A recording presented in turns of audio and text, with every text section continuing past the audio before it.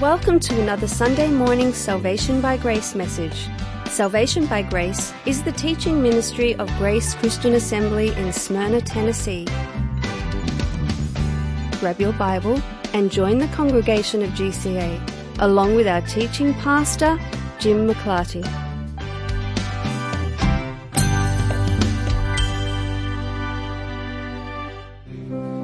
We are standing on holy ground.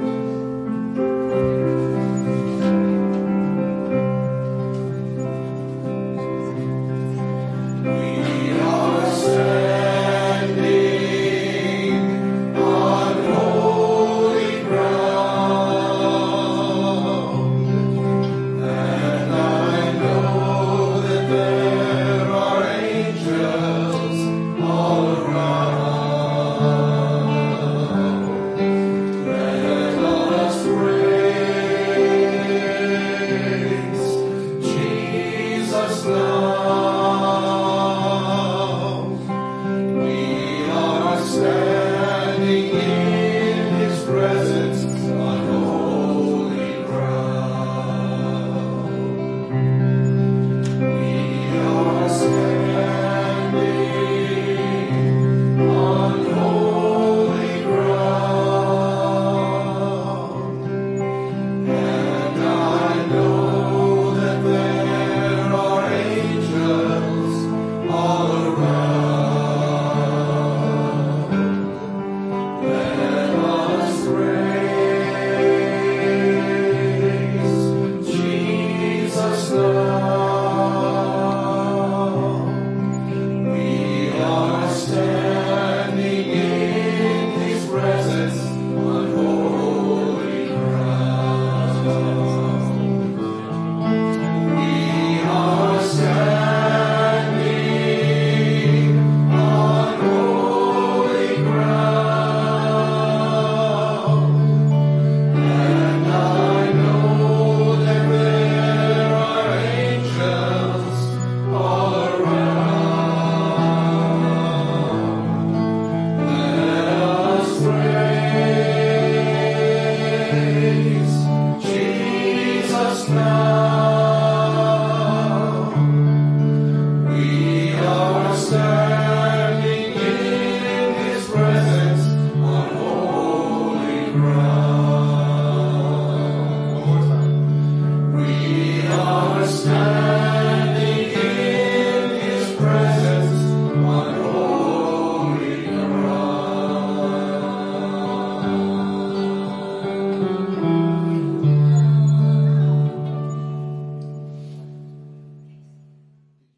Let me begin by saying that I am very gratified by the feedback that I've been getting from this series that we have been teaching. So what we've been doing for the last few weeks is that we've gone back to the very basics. When I decided that I was going to teach a series of topical messages instead of going verse by verse through books of the Bible, which is what we typically do, when I asked for suggestions of topics that we could look at, I got a good number of suggestions, but none of them, as I said a few weeks ago, seemed like a good place to start. And I had this nagging little voice in the back of my head saying, go back to the basics, go back to the beginning.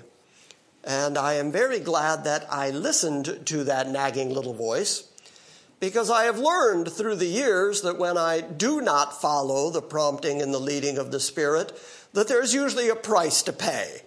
And so rather than beat my head against the brick wall of God's determination of what's going to happen here, I'm just really glad that I followed that prompting, because the feedback has been very positive and so many people seem to be benefiting from it that it really makes me happy.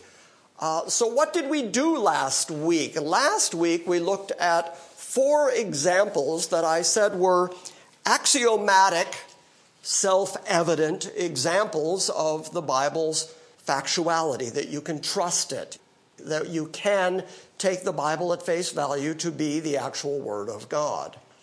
And the way that I've been doing that is that we've been looking at sections of the Bible where prophetically it has announced that something is going to happen. And then we find the fulfillment in real human history, in just actual facts, things that just simply happened, like the fact that Cyrus, the king of the Medo-Persian Empire, was predicted by name by Isaiah 150 years before he was born, 180 years before he even took the throne. And then we go back and we look at Middle Eastern history, and sure enough, 180 years later, after Isaiah said it, there's a king named Cyrus who conquers Babylon and leads the Medo-Persian people. Now that means either Isaiah got really lucky, or the Bible actually is the very Word of God, because only the Word of God can do things like that. And as I stressed last week, there is no other respected religious literature on the planet that does the same thing the Bible does in predicting or prophesying or announcing or declaring the future. And it is one of the great evidences that I think God has given us to say, look, I'm in control here. I'm the sovereign. I'm the omnipotent. Watch, I'll tell you what's going to happen. And of course, as we saw several times, God actually put it out there so that we could check it, so that we could test it. We also saw last week things like the book of Daniel predicting in tremendous amount of detail who the successive kingdoms were going to be and the successive kings that were going to rule over Jerusalem, the Middle East, Israel. That whole area was predicted from Nebuchadnezzar and from the Babylonian captivity, actually, while Daniel was actually in Babylon and had the vision and interpreted the dream of Nebuchadnezzar. He was then told that it was going to be the Babylonians, and that it was going to be the Medo-Persians, and then it was going to be the Grecians, and that they were going to have the notable horn and Alexander the Great, and that it was going to be the Romans, and then eventually a 10-toed kingdom. All of that was predicted, and 4/5 of that so far has come exactly true. And all you have to do is look at Middle Eastern history to find out that that actually came true. And so I was basing my argument on, look, the Bible declares these things in advance, and then those things actually occurred. 400 years before there actually was such a thing as crucifixion, you read the Psalms declaring in advance what crucifixion felt like, what crucifixion would result in. And the psalmist also declares that Christ, when he went through that torturous death, would have not a bone of his body broken. These were remarkable things, considering that breaking leg bones was part of crucifixion. And yet the Bible declares in advance that crucifixion is going to happen, which didn't start happening until the Medo-Persians. And then the Romans got a hold of it and decided, that's just not painful enough. We need to ramp it up even worse. Rather than just tying people to crosses, how about we start nailing them to crosses? And the description that David lays out of what crucifixion would be like is accurate despite the fact that it didn't exist. And so I keep finding these evidences in the Bible that show me, that prove to me that the Bible has to be the Word of God. It cannot be a man-made product. It cannot be the result of somebody's imagination, because I can imagine a lot of stuff. Micah can imagine a lot of stuff. We can all imagine a lot of stuff, but the stuff we imagine doesn't come true. But when God declares the future in advance, it happens. So we got through 4 of those evidences last week. And as I kept pointing out, you don't have to go to the Bible to find the fulfillment of these prophecies. You find them in actual human history. And I said that there was objective evidence and that there was subjective evidence. And this morning, we're going to look at some of the subjective evidence. And then, having concluded that the Bible is indeed then the Word of God, we're going to look at some of what the Word of God says about the Word of God. Because if the Bible is in fact the very Word of God, then it is its own best authority on itself. Whatever it says about itself, that is God telling us what to think about His own Word. Are you with me so far? Yes. I'm just summarizing and introducing. There is a fifth point that I was going to add to last week's 4 points. This is a little broader, and it's not Old Testament, this is New Testament. The New Testament speaks extensively about Jesus, about the fact that Jesus Christ was on the planet. Now, one of the many ways that atheists, cynics, will try to disprove Christianity is that they'll go right for the jugular and say, well, Jesus didn't even exist. Except that that is an argument that simply cannot intellectually be honest. Because, as we talked about a little bit last week, Christianity got its foothold in Jerusalem. It got its foothold in Judea, in Canaan land, in the area where, if Jesus didn't exist, and then the New Testament authors wrote about Jesus, everybody in that area would know, well, he didn't exist. None of that's true. None of that stuff they wrote about, that never happened. And it is impossible for me to believe that Christianity could get a foothold among people who actually know whether or not these things could happen. But you don't even have to go to the Bible to prove that Jesus did in fact exist. I'm just trying to bury this concept that Jesus didn't exist. You can go external to the Bible, you can go to actual human history, and you'll find testimony that Jesus did exist. For instance, when writing about the burning of Rome, Tacitus, the Roman historian, was writing early in the 2nd century AD, so the early 100s, within 60 years of the Bible being written. In his Annals, this is chapter 15, he mentions Jesus and the Christians in explaining why the Emperor Nero burned Rome and then put the blame on Christians. Here's exactly what he wrote. But not all the relief that could come from man, not all the bounties that the prince could bestow, nor all the atonements which could be presented to the gods, availed to relieve Nero from the infamy of being believed to have ordered the conflagration, the burning of Rome. To suppress the rumor, he falsely charged with the guilt and punished Christians who were hated for their enormities.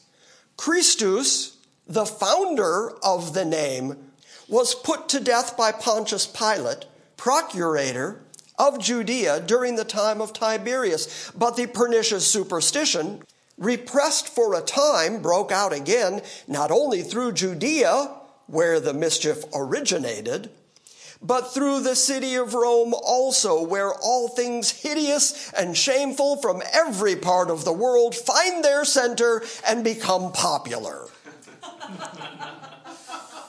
Accordingly, an arrest was made, first of all, of those who pled guilty, and then upon their information, an immense multitude was convicted, not so much of the crime of firing the city, but as hatred against mankind. Okay, now, what has Tacitus just told us? He's told us Christianity existed in Rome by the time he was writing in the early hundreds. He's also told us that the reason Christians were referred to as Christians was because of Christus, the Christ. That's just simply the Latin word, Christus, which is why when we say the solas, you might hear sola Christus. That Latin name for Christus is an admission by Tacitus that he actually existed, and then he went a step further and told us something very important, that Christianity got its start in Judea, which is the very place that it would never get started if Jesus did not exist. Because they're the people who would know whether Jesus existed or not. So can we all kind of conclude, not only from the biblical testimony, but from the testimony of history and just the testimony of logic, can we conclude that Jesus did exist and put away that argument? Whatever else you're going to say about Jesus, if you're going to argue about the crucifixion, if you're going to argue about the resurrection, all of that is predicated on the notion that he did live. There's no point in arguing about the death of Christ if you don't first admit that he lived. He was an actual person who actually lived on the planet, who actually is recorded in the Bible and also recorded in secular history. By the way, Tacitus is not the only person to mention him. Pliny the Younger and other Middle Eastern historians also mention Christ and Christianity. Okay, that was the end of last week's argument. Now we're going to talk about the subjective evidence. Do you know what subjective means? Subjective evidence versus objective evidence. Objective means it doesn't matter how you feel about it. It doesn't matter if you're invested in it, if you're concerned about it. It just doesn't matter what your particular feeling is or your particular bent or tradition might be. Some things just simply are because they are, and you can't do anything about it. You can't do anything about the fact that Isaiah accurately told future in advance. And then that history actually played out exactly the way Isaiah said it was going to. You can't do anything about that. All you can do is read that and go, well, that exists. Okay, subjective evidence is the evidence that really is concerned with you. Because the Bible also offers subjective evidence. The Bible says things about you that prove to actually be true. And when you find yourself in the things that the Bible says, that is subjective evidence for you that the Bible is true. For instance, is there anybody in this room who'd be willing to admit that, yes, you're probably not completely holy and as good as you really ought to be? Anybody willing to say that? Oh, yeah, that should pretty much be everybody. Well, you know what? The Bible says that about you. The Bible says that when the Holy Spirit came to you, the first thing the Holy Spirit would do is convict you of your sinfulness so that you would recognize your need of a Savior.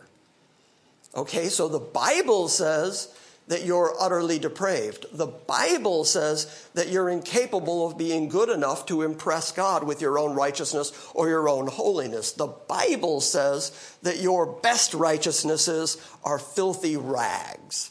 The Bible says all that about you, and then at some point in your human existence, you're going to come to recognize, if indeed God is drawing you, if the Bible is teaching you, you are going to realize, you know, that's actually true of me. I'm really not that good. I might be able to dress it up. I might be able to comb my hair, brush my teeth, and go out in public and look okay. But when it's me at night alone in my bed, what I know about me is I'm embarrassed of me. I do things and say things and hurt people all the time in ways that I shouldn't. And I certainly don't live up to the standard that God holds for me. Well, once you come to that realization, recognize that the Bible says that about you. The Bible confirms that you are you. That is subjective evidence. The Bible says things about us, says things about absolutely everybody. For instance, the Bible says you must be born again. The Bible declares that. You must be born again. What does that tell you? It tells you that your first birth isn't good enough. The very fact that you exist, the very fact that you live here, the very fact that you're on the planet, the very fact that you have a birth certificate isn't enough to get you to heaven. You need something else. You also must be born again. You, individually, must be born. Anothen is the Greek word. It means to be born from above.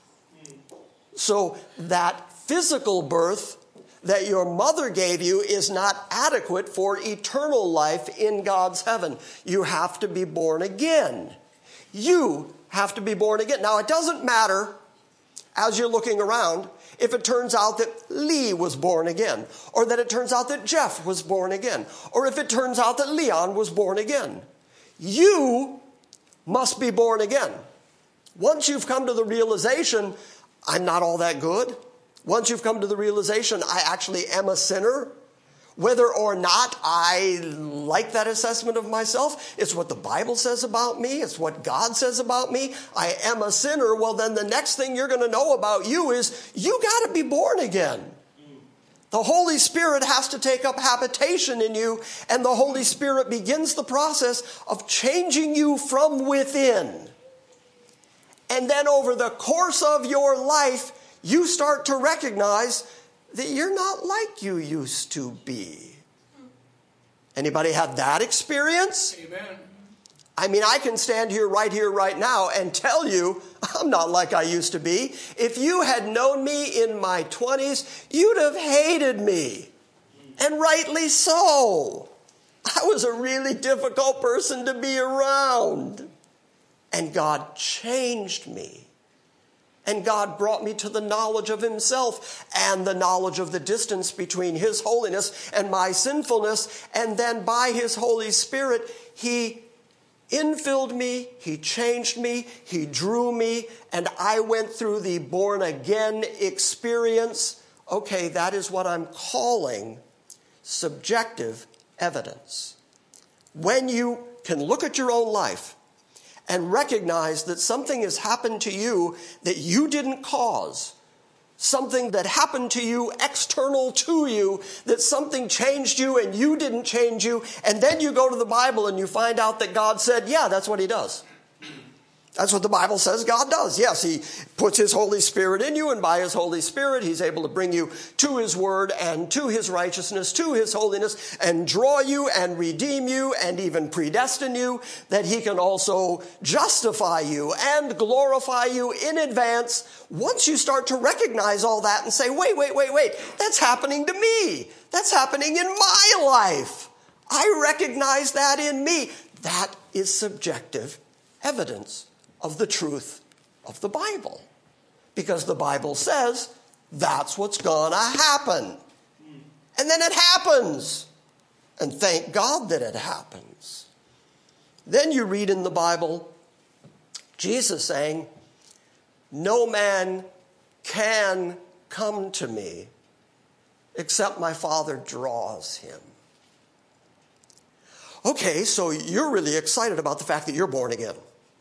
You're really excited about the fact that you've come to realize that you're a sinner, that you're depraved, and that God is drawing you by his Holy Spirit, and so you are born again, and so you recognize in yourself that you're being redeemed, you're being justified, and you're walking differently. You've repented of your old way of being, and you're doing better. And so you go rushing to somebody else and you say, guess what I found out?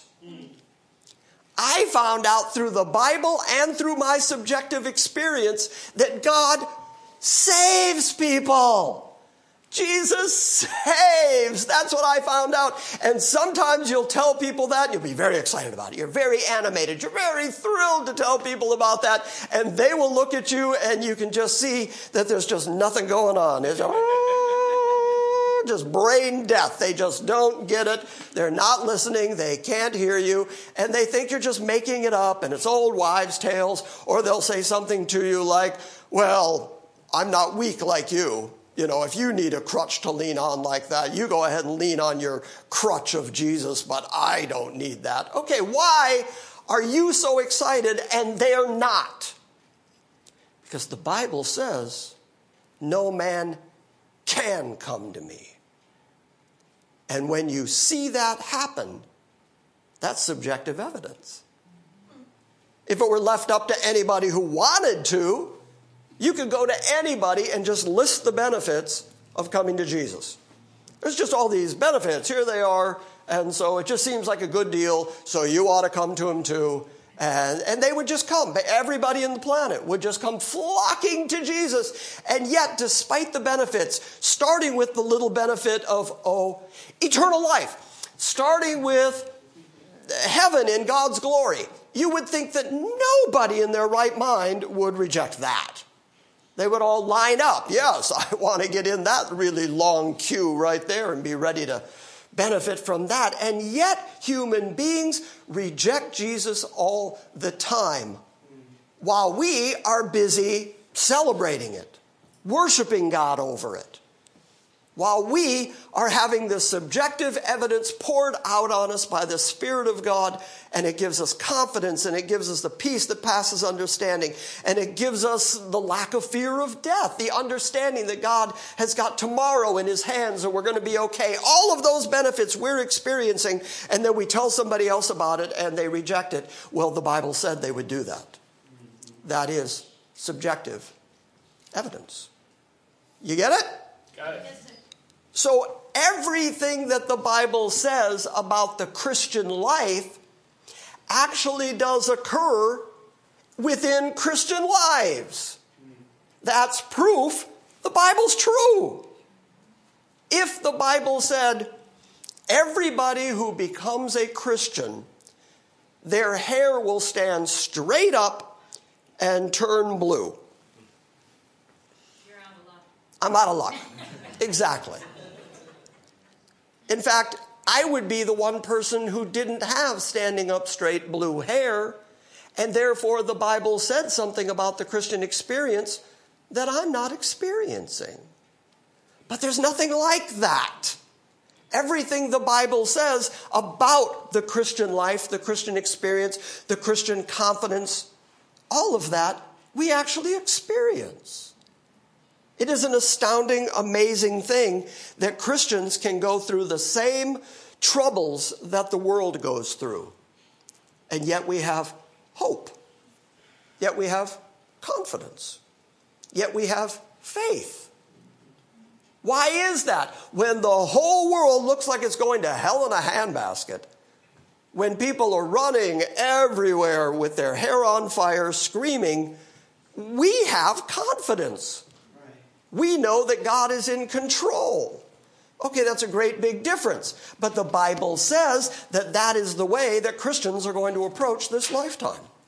That despite the troubles of this world, despite the tribulation of this world, we are still going to confidently move forward because we know that even the troubles of this life lead to our faith, lead to our confidence, lead to our dependence on God. The Bible says that was what would happen, and that is, in fact, what happens.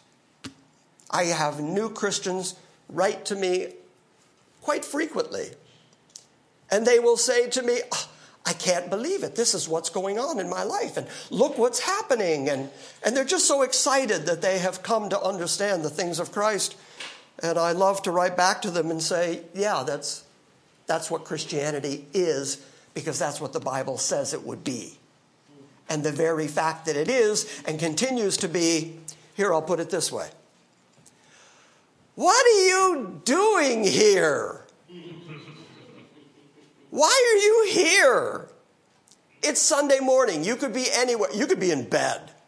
You could be at home watching Sunday morning TV, eating Cheetos. And yet you got up, you got dressed on a Sunday, and you came to church. Why?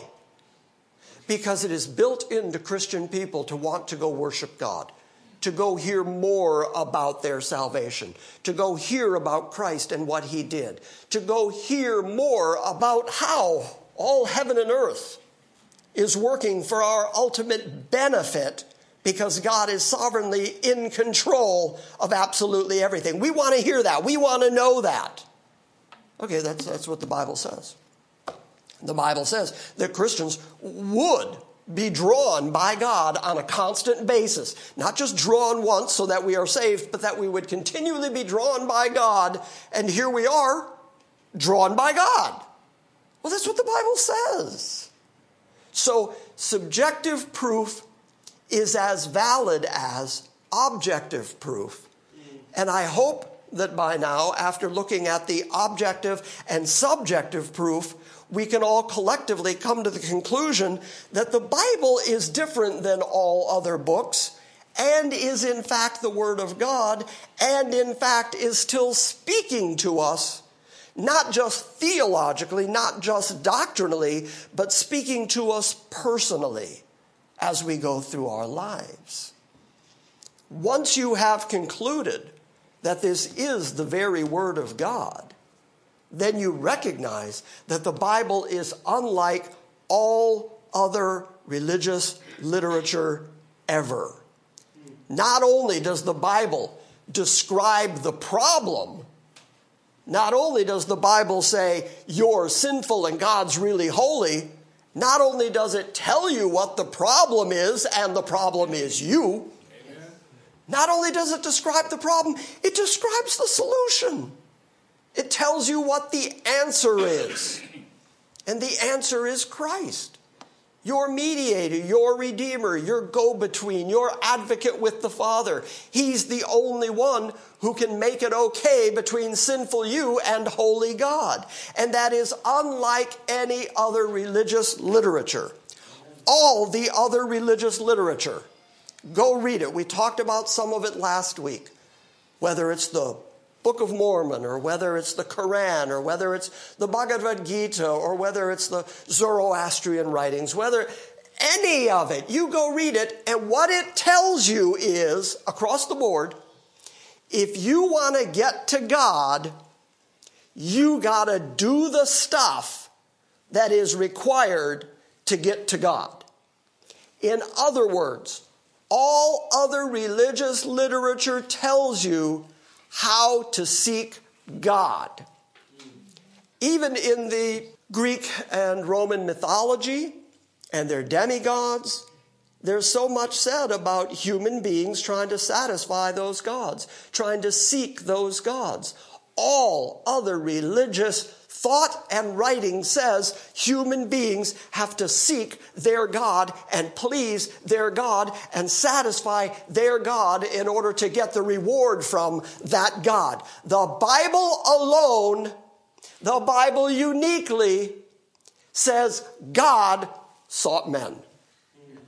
Everything else says men sought God. The Bible talks about God choosing, God electing, God predestining, God determining, God deciding what's going to be done on the planet and who he's going to end up in eternity with. That's what the Bible says. That's unique.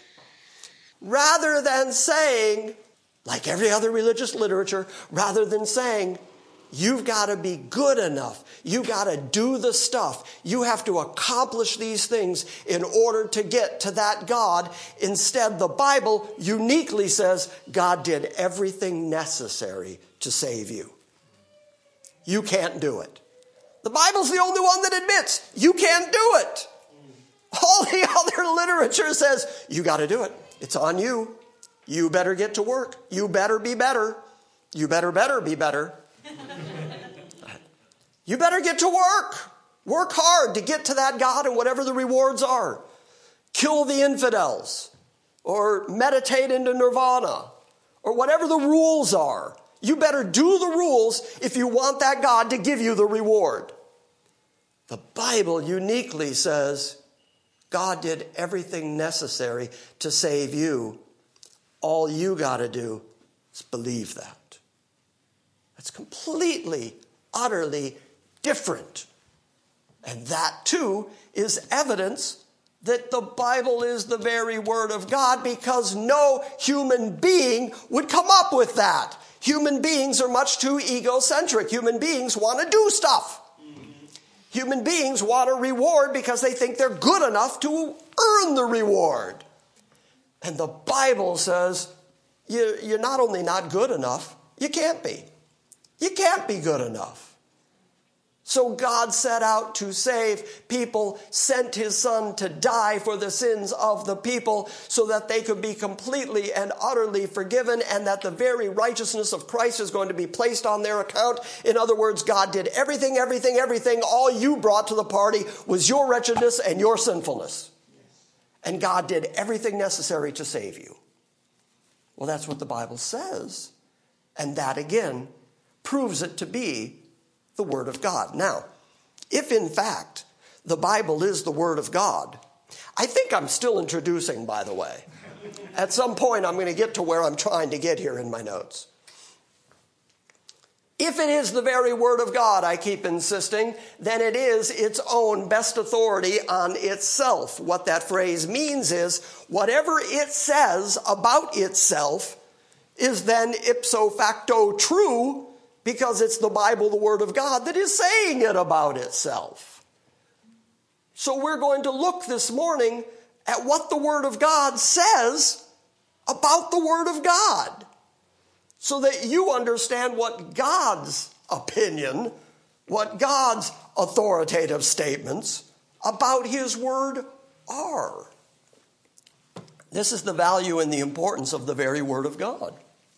Not only is it important to human beings, but it's also important to God. God himself put himself out there and said a bunch of things that either have to be utterly and completely 100% true, or it's not the word of God. So he really put himself on the line by having this much material written down so that we can go back and check him. The Bible is, in fact, and I think you're seeing it over the last few weeks, the Bible is verifiably true, which means that it is indeed the Word of God and therefore the best verification of itself. It is the best defense of itself, and it is the best explanation of itself. In other words, it doesn't matter what you think about it. What it says about it is what really matters. The Word is the best source of knowledge about God. It's the revelation of God's will, and the expectations of God are placed on everyone who he has elected and called, and you find those right here in the Word of God. So this becomes your source to understand your relationship with God. What God has said is so important to God that when his Son actually appeared on the stage of human history, as soon as John described the coming of Jesus Christ to the planet, he referred to Jesus as the Word of God. That's interesting. He didn't say Jesus was the action of God. He didn't say Jesus is the work of God or the plan of God or the intention of God or the purpose of God. None of that. What he said is he's the very Word of God. Why? Because the Word of God doesn't change. The Word of God is dependable, trustworthy, concrete. Your opinion about it doesn't matter. It is what it is. So when Jesus was on the planet and came speaking for God, John identified him as the very Logos, the very Word of God. Here's the way he said it. Very beginning of the Gospel of John, starting in chapter 1, right at verse 1. In the beginning was the Word. He didn't say in the beginning was Jesus or in the beginning was God. In the beginning was the Word of God. Okay, so how important does that make the Word of God? Very. It makes the Word of God really, really important because as John is describing the creation of everything, he starts with the Word of God predates everything. The Word of God stands before anything happened. In the beginning was the Word, who he's going to describe as Jesus. The Word was with God, and the Word was God. And he was in the beginning with God. Okay, can anybody comprehend that? Yeah, that's a tough one, isn't it? And yet John lays it out plainly. The Word, Jesus, was with God, and the Word, Jesus, was God, and he was in the beginning with God. And as if that weren't enough, all things came into being by him, and apart from him, nothing came into being that has come into being. In him was life, and that life is the light of men. And the light shines in the darkness, and the darkness didn't comprehend it. Okay, so why would John start at the very Word of God?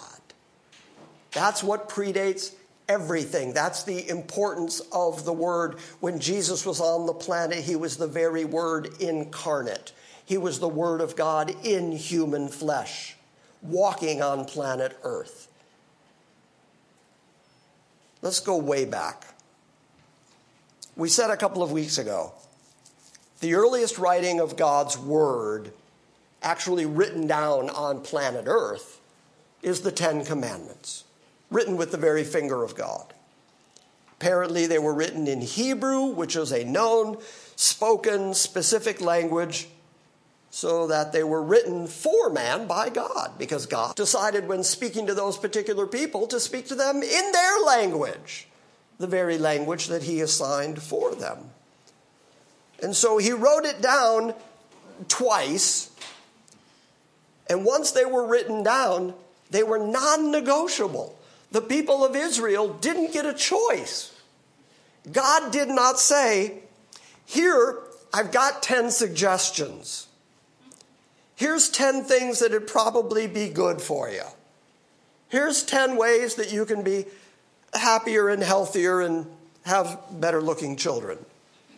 He didn't say anything like that. He said, here are 10 commands.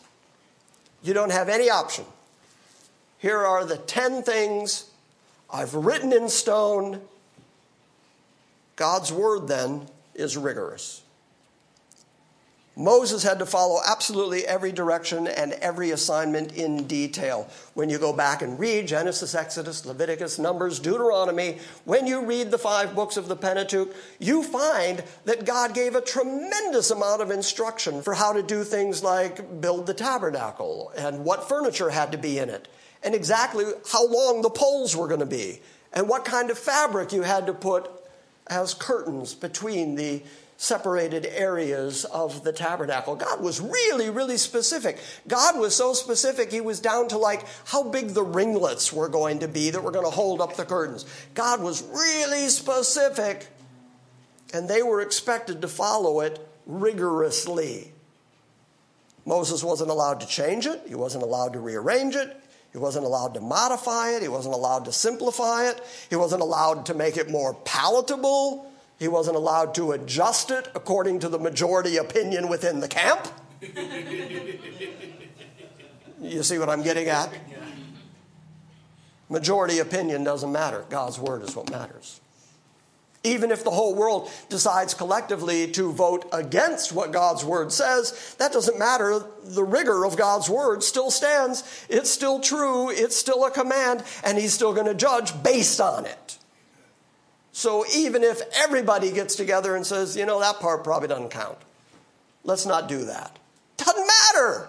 The children of Israel did not get together and say, let's vote on the 9th commandment.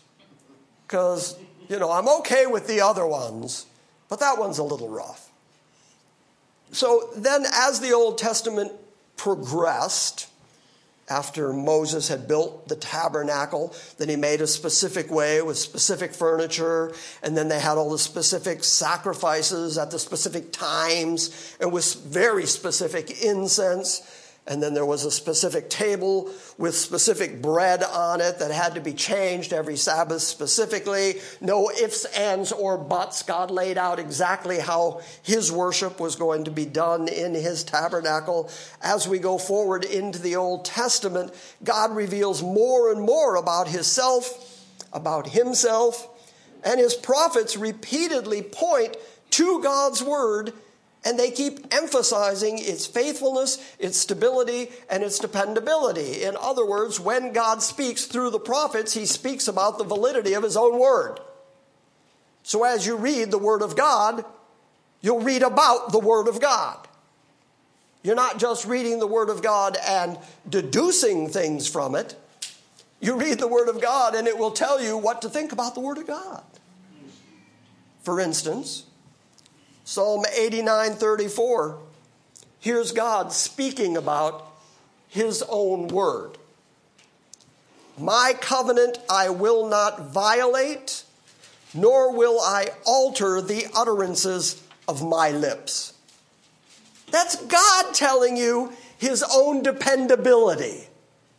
That's God explaining that once he forms a covenant, once he makes a promise, or once he utters it from his lips, that's as good as gold.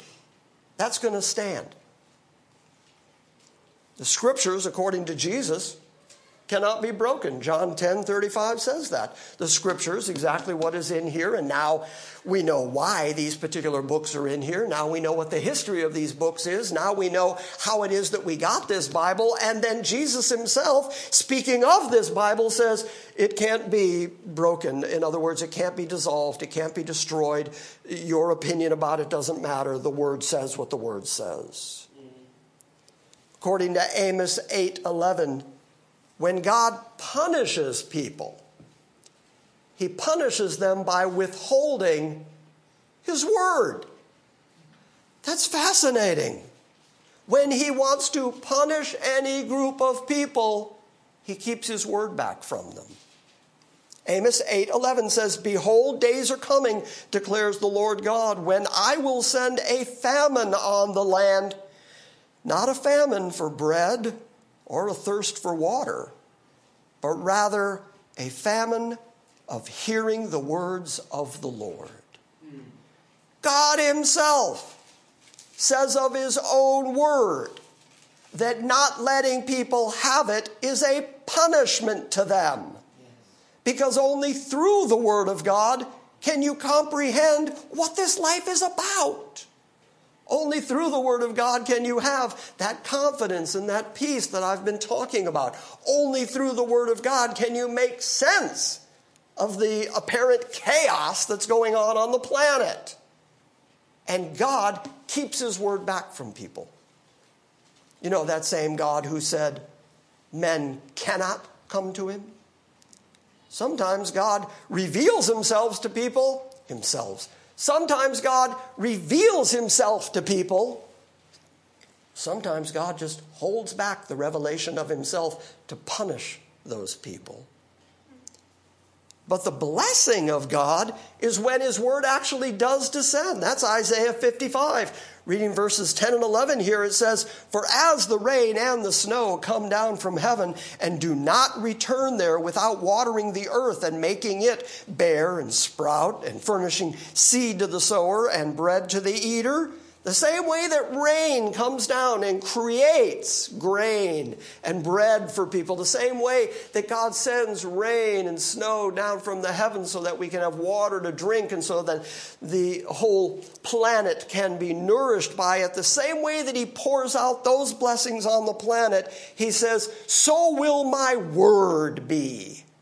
When it goes forth from my mouth, it will not return to me empty, without accomplishing what I desire and without succeeding in the matter for which I sent it."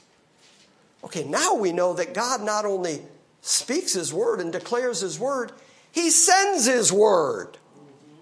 Some people, he withholds his word. Some people, he sends his word to them. Why do you understand anything about the word of God? Why do you keep showing up here Sundays and Wednesdays and learning more about the Word of God? Because he sent it to you, which is an astounding privilege. Out of all the people on the planet that he is not blessing with his Word, he chose to bless you with an understanding of his Word, which is why he gave you the Holy Spirit in the first place, so that you can understand and recognize the truth when you see it. And then he gives you his Word, which will keep you entertained and fascinated and intellectually engaged for the whole rest of your life. Amen. It will give you satisfaction and will give you peace and will give you hope. And he gave all that to you and he sent it to you, and he declares that whoever he sends it to, it's going to accomplish what he sent it there to accomplish. It never comes back to him empty. In other words, he never sends his word to somebody on purpose and then allows them to reject it. He makes sure when he sends his word that those people aren't changed by it the way he intends to change them by it. And that's what he says about himself. That's what he says about his word. Isaiah 6, the first two verses say, heaven is my throne, God speaking here. Earth is my footstool. Where is the house that you will build for me? Where will my resting place be? Has not my hand made all these things, the entirety of the universe? And so all these things came into being, declares the Lord. This is the one whom I'm going to esteem, he who is humble and contrite in spirit, the one who trembles at my word. That's who God esteems. You want to be pleasing to God? Treat the word seriously. Now, I'll give you an example. I believe that I've told this story at some point through the years. I was at Main Street Baptist Church up in Lexington years ago with David Morris. I was going to give David a ride back to his hotel. By the way, David Morris is going to be here, I think, the first Sunday of March. So I was with his son, Seth, who was just a little freckly-faced little boy. And I had a bunch of things in my hand. And I had my camera with me, and I had my Bible with me, and I had a few things that I had picked up while I was there. And so we had stopped, and we were waiting for his father, and I put all my stuff down. And I put my camera on top of the Bible. And when I did it, Seth's eyes got like pie pans. And he just stared at me, and I remember thinking, I've just done something wrong, and I don't know what it is. And Seth piped up, bold little, brave little Seth, we're not allowed to set anything on our Bibles. Oh, well, yes, sir. And I moved the camera immediately. And I realized, I've never forgotten that to this day, which is why I can tell you about it now. To this day, when I'm sitting at my desk and I'm reading and I close my Bible and I need to set my phone down somewhere and there's no more space on my desk, all the places where I won't set my phone, I won't set it on my Bible because that's the Word of God. And in the Word of God, God himself says he's going to esteem the one who trembles at his word. That means take it seriously. That means don't take it lightly. Don't take it haphazardly. You know what drives me crazy? I'll tell you what drives me crazy. When I'm walking out of this building at the end of a Sunday morning and I find a Bible on the floor. Oh, I think, what are you doing? Pick it up again. It's the Bible. It's the very Word of God. Have a little reverence.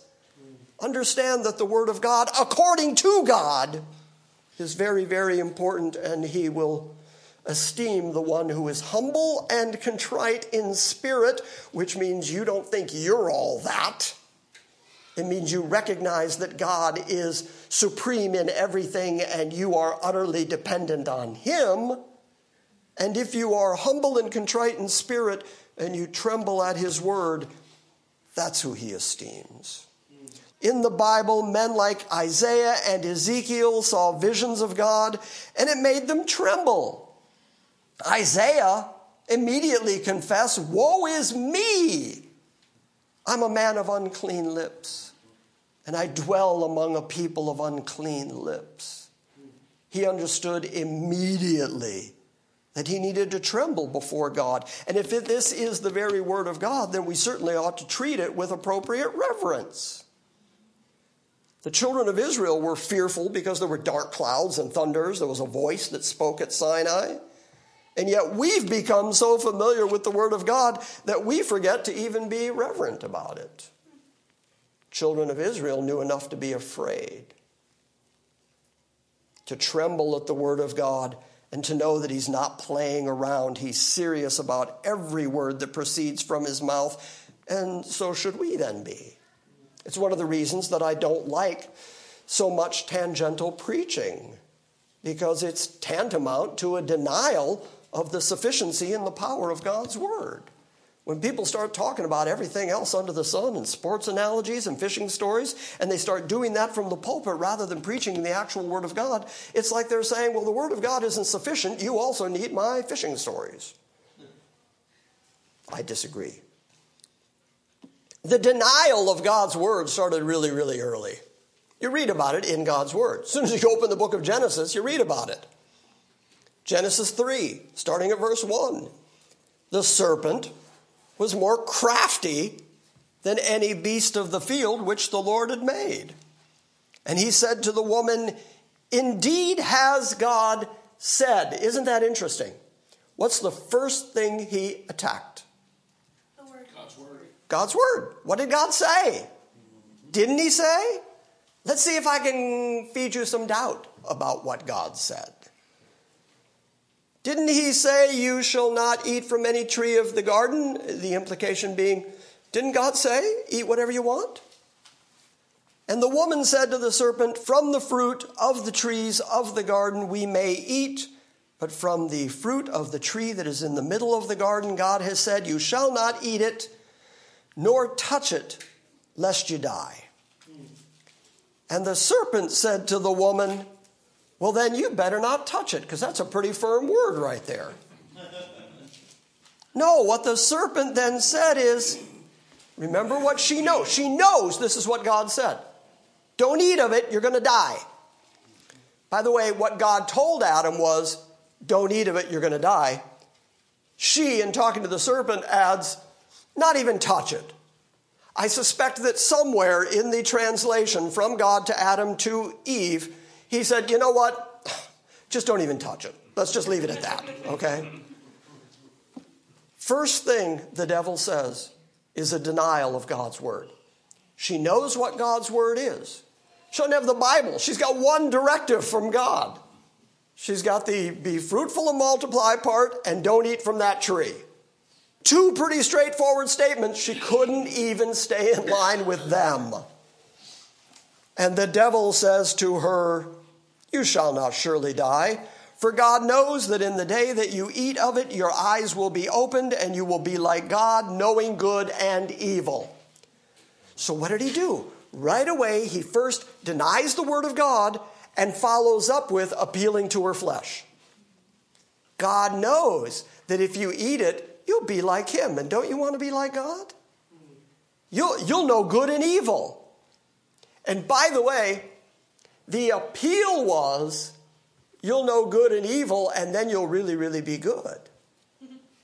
But the truth was, once she knew good and evil, she realized she was really, really bad. Her state of innocence was much better. She knew what the Word of God was. You don't even touch it. You don't eat from it, or else you're going to die.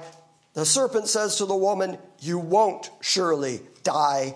God knows in the day that you eat of it, your eyes are going to be opened, and you will be like God, knowing good and evil. And when the woman saw that the tree was good for food, and that it was a delight to the eyes, and that the tree was desirable to make one wise, that's all appealing to her flesh. Her ego got caught up in, hey, this will make me a whole lot better. It's good food, it's good to eat, it's beautiful, it's delightful to my eyes, and it's desirable because it's going to make me wise. How do I know it's going to make me wise? Well, the talking snake said so. Even though I know what God said, I'm going to believe the snake. So she gave also to her husband with her, and he ate.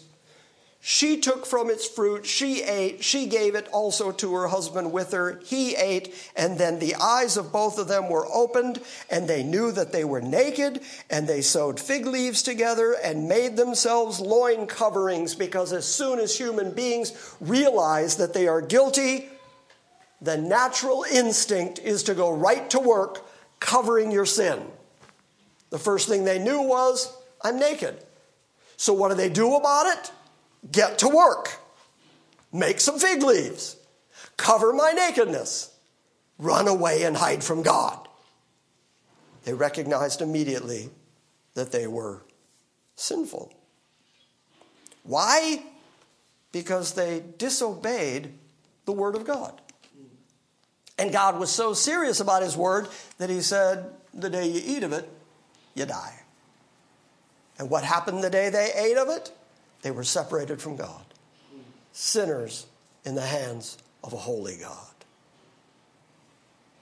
You find the same thing in the book of Job. Job's friends didn't say what was right about God, and God was immediately angry at them. Just listen to these words and sort of apply these words to so much of what you hear of tangential preaching these days in the church.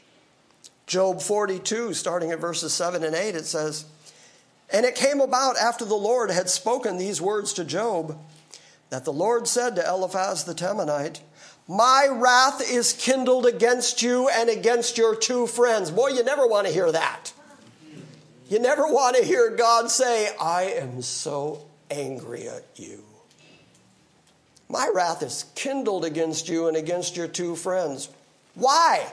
Why was God so angry at them? All they did was come and talk to Job while he was so very sick, after he had lost his wealth and his family and his animals and his children, and then had boils covering his body, and he's sitting on an ash heap, cutting away at the boils with a broken piece of pottery, and they come and they talk to him. If you want to know what they talk about, we went through the whole book of Job, verse by verse, chapter by chapter. It's on our website.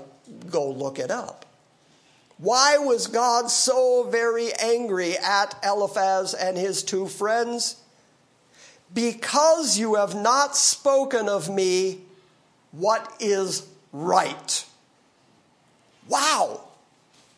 God said, "I'm furious at you because you didn't say what's right about me." So how should we go about being careful that we're always saying the right things about God? Well, the safest way to accomplish that is to always say what the Word of God says. Just say what the Word of God says and you're in safe territory. It's like, okay, well, God, you said it. I'm just repeating what you said, thinking your thoughts after you, saying your words after you. They were not saying what was right, as my servant Job has. So then, what does God say to them? He doesn't say, "Now you're completely wrong, so get busy, get to work, fix the problem." No, instead he says, you need a mediator. I'm angry at you, and I'm going to destroy you unless somebody gets between me and you and does something to satisfy my demands against you. How does that mediator come to be? God himself tells him what to do. It's amazing. It's always all God who assigns both the problem and the cure. "Now, therefore, take for yourself 7 bulls and 7 rams, and go to my servant Job, and offer up a burnt offering for yourselves, and my servant Job will pray for you. For I will accept him, so that I may not do to you according to your foolishness, because you have not spoken of me what is right, as my servant Job has."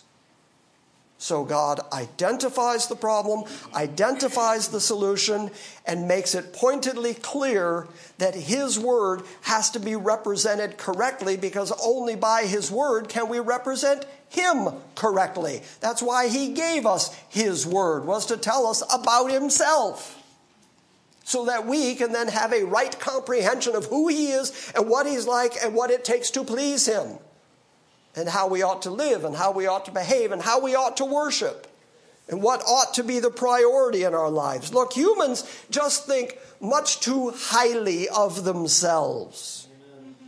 All too often, we like to replace God's words with our own words. We like to make up stuff. If you get a chance, go read 1 Chronicles 17. The first 15 verses, you'll read there the story of Nathan the prophet, who encouraged David to actually build a temple, because David wanted to do it. So he came to Nathan the prophet and said, "I want to build a house for God." And Nathan said, "Oh yeah, go do it. Do everything that's in your heart. God's with you. Go do it." And then God shows up to Nathan and says, "I didn't say that. I didn't tell you to say that. David's a man of war. He's not the one I chose to build my temple. In fact, God chose Solomon to build the temple. It's a perfect example of everything I'm saying. Don't get caught up in your own opinions, your own ideas, your own concepts of God or his word. Make sure that you're always saying what is right about God. And if you don't know what the right words are about God, shut up. Got it? Got it. I really like it. I don't mean to pick him out, but I really like it when I yell, shut up. And Lee nodded so vigorously that I could feel the gust of wind all the way up. Look, beware of people who claim to have heard of God when their words fail to comport with God and with his God-breathed scripture. Ezekiel 13:3 says, "Thus says the Lord God, woe to the foolish prophets who are following their own spirit and have seen nothing." Notice, by the way, that God admits they're still talking. They're still going to tell you stuff, but they haven't seen anything. They're just following their own spirit. Jeremiah 23:30-32 says, "Therefore, behold, I am against the prophets, declares the Lord, who steal my words from each other. Behold, I am against the prophets, declares the Lord, who use their tongues and declare, the Lord declares. But behold, I am against those who have prophesied false dreams, declares the Lord, and then related them and led my people astray by their falsehoods and their reckless boasting. And yet I did not send them and I did not command them, nor do I furnish this people with the slightest benefit, says the Lord." Look, God's very serious about his word. You getting the feel? Yes. You getting the idea? In the word of God, God says, I'm really serious about my word. And when people say things about me that aren't true, I get really, really angry, and woe to the people who talk about me and say things like, God declares. Look, you can turn on TBN any day of the week, and you'll find somebody on there saying, oh, God says, oh, the Holy Spirit says, oh, and they blame God for the silliness that they say. If you can't find it in the actual Word of God, it's not the Word of God. And even the Word of God says there were going to be people like that who were going to make up stuff after their own imagination, after their own spirit, and then they're going to feed it to God's people as if it is the Word of God. And God himself says, I don't give them the slightest benefit. In the New Testament, 2 Peter 3:15-16 says, "And regard the patience of our Lord to be salvation, just as also our beloved brother Paul, according to the wisdom that was given to him, wrote to you, as also in all his letters, speaking in them of these things, in which are some things that are hard to understand, which the untaught and the unstable will distort." They will distort the word of God, as they do with the whole rest of the scripture, to their destruction. The Bible keeps warning you. The word of God keeps warning you. Pay attention to the word of God. John 8:43, Jesus said, "Why don't you understand my speech?" In other words, I'm telling you things. Why aren't you understanding what I'm telling you? It's because you cannot hear my word. If you could hear his word, if you could hear the very word of God, then you would understand the words of Jesus. You would understand his speech. You would understand his declarations. But if you don't understand it, it's because you cannot. You don't have the ability. God didn't send the word to you. We're nearly done. Mark 8:38. "If anyone is ashamed of me," says Jesus, "and if anyone is ashamed of my word." If anyone is ashamed of me and my words in this adulterous and sinful generation, then the Son of Man will be ashamed of him when he comes in his Father's glory with all his holy angels. There's Jesus himself, God incarnate, the very Word of God, telling you that if you are ashamed of him, it is demonstrated by the fact that you're ashamed of his word. And if you're ashamed of his word, he's going to be ashamed of you in front of his Father, and that's not going to go good for you. That's going to be a bad day for you. Now, all I've tried to show you this morning, after my rather elongated introduction, all I've tried to show you is what the Word of God which is the Word of God, which is provably, demonstrably the Word of God, which is axiomatically the Word of God, which is subjectively and objectively the Word of God. We've seen the proofs that it's the Word of God, and in the Word of God it says, you had better be reverent to the Word of God, which means pay attention to the Word of God, make sure that the things you're saying comport with the Word of God, and don't just start engaging in your own imagination and your own made-up stuff. You don't get a vote. You don't get an opinion. God doesn't care what you think of it. It is the very Word of God. It is rigorous. You can stand on it. You can trust it. Therefore, cast your soul on the Word of God. Cast your eternity on the Word of God. Understand the Word of God to be everything you need to carry you all the way to your appointed destiny that God has determined for you. The Word of God can do that and will do that. All it takes is the Word of God. Got it? Got it. Questions? You don't have any questions? All right then, Steve. Let's sing one more song, 228. My faith has found a resting place, not in device nor creed. Let's sing that.